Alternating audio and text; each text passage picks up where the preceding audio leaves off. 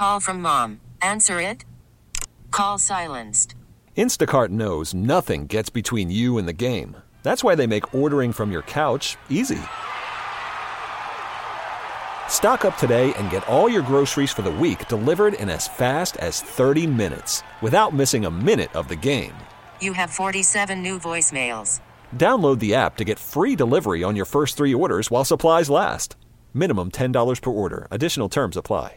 Let's go back out to Southern California, where we continue to get more perspective and insight on what exactly the passing of Kobe Bryant has meant to folks out there. And we're joined right now by the sports director at KNX 1070 in Los Angeles, Randy Kerdoon, joining me right now on CBS Sports Radio. Randy, I appreciate you making some time on what is a really sad Sunday here in the sports world, and I would imagine just a completely off the chains sad Sunday in Los Angeles. Where were you? What was your immediate reaction when you saw this news? Well, it's weird listening to you just say it in the introduction there that Kobe Bryant is no longer with us. That still doesn't ring true in my head. It's that kind of off the rails kind of thinking, and so we were at the Grand National Auto Show, Roadster Show in Pomona. I have a podcast talking about cars, and we were just doing interviews there. And all of a sudden, my phone just blew up, and I glanced at it and thought it was something I could ignore. But then I noticed it was a radio station, so I called over there, and they told me, and it was, I guess the best word to describe it is surreal. This is just something you never, even in your worst nightmares, think is going to happen to somebody as well known, as popular, as basically a guy who's so talented in the NBA, so talented around the world. You mentioned it in your comments. He was an icon, a cultural icon. Places in China are mourning him right now, all over the place, and for several different reasons.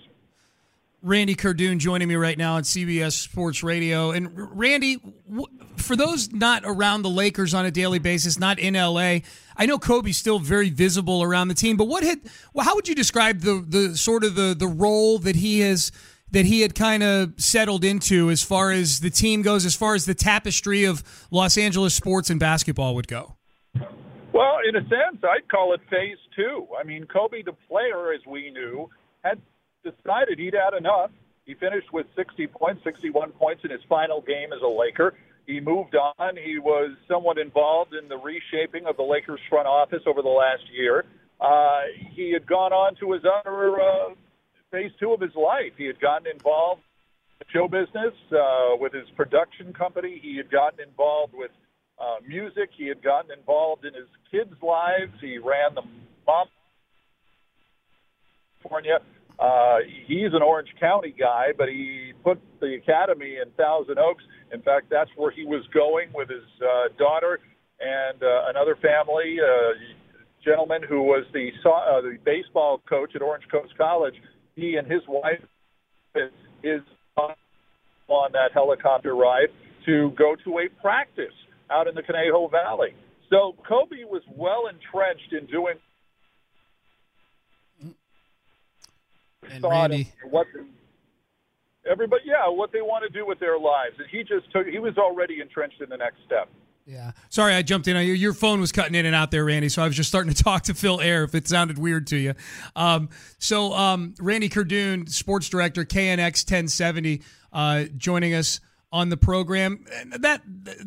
What he was doing today, he was going to coach his daughter today, basically. Kobe had really settled into a role as a father out there. Can you describe for the audience kind of just, I guess, what Kobe's daughters meant to him and what the family structure was for him and just how important they were in his life? I think they meant everything to him. It was part of him now no longer being involved in the everyday of being an NBA superstar. He was with his daughters all the time. He was integrating himself. A couple of them were real basketball fans. He'd take them to games. He was around a lot more. I think he worked on his marriage. I think that was also something that was quite obvious. And things seem to be really settling down for Kobe as he approached the next segment of his life. Randy Kerdoon, sports director of KNX and 1070, joining me on CBS Sports Radio. Randy, just tonight in LA, I'm just curious, purely from a logistical standpoint. I know that there are a lot of Laker fans who have been coming out to pay tribute and mourn Kobe Bryant, and the Grammys are going on tonight at Staples Center. Have there been logistical issues in Los Angeles tonight with respect to any of the outward grieving of Kobe Bryant and some of the other events going on in town? Oh, I think so. Police had cautioned people, actually pleaded, don't come out to Staples Center because all the streets were closed down for the most part for the Grammys anyway. So people still came out. They wanted to be near Staples Center. They wanted to be near where all those memories of Kobe were. Also at the crash site. The crash site, people started showing up out there to the point where California Highway Patrol was actually shutting down part of the freeway because so many people were showing up at the scene. The crash site located about a mile away from the 101 freeway out by Las Virgenes here, Malibu Canyon. Randy, is Kobe on a different level? Look, we know the Lakers have been as star-studded an organization as there's been in team sports. The fact that he was a Laker his whole career, other than getting drafted by the Hornets and getting traded to the Lakers a few weeks after that, his entire playing career was as a Los Angeles Laker. Is he on a different level than all these other guys? Well, let's think about it. Look at what his death has done to sports today. Every NBA game, for the most part, has honored him. What are we talking about in the world today? Certainly not anything else, mostly but Kobe Bryant. It's really, it's one of those moments, and I had mentioned this on the radio. This is one of those moments that you always know where you were, like you brought it up earlier. Everybody knows where they were that day. And the last time I could think of something like this, maybe when Magic Johnson announced he was had HIV. If you want to go before that, you're talking the Kennedy assassination. I mean, things that happen so rare about someone. In some cases you love him, in some cases you hate him, but whatever it is, you really had strong feelings. Yeah, well put, Randy. I'm going to let you go on that note. That was a great way to put it. Kobe, whether you rooted against Kobe or you rooted for Kobe, he moved you one way or another emotionally, and he made basketball more fun to watch. And it saddens me that we're deprived of the next 25 years of Kobe Bryant is what it boils down to. For me, Randy Kerdoon, sports director, KNX 1070. Randy, appreciate you making time. I know this is a really busy night for you. Thank you.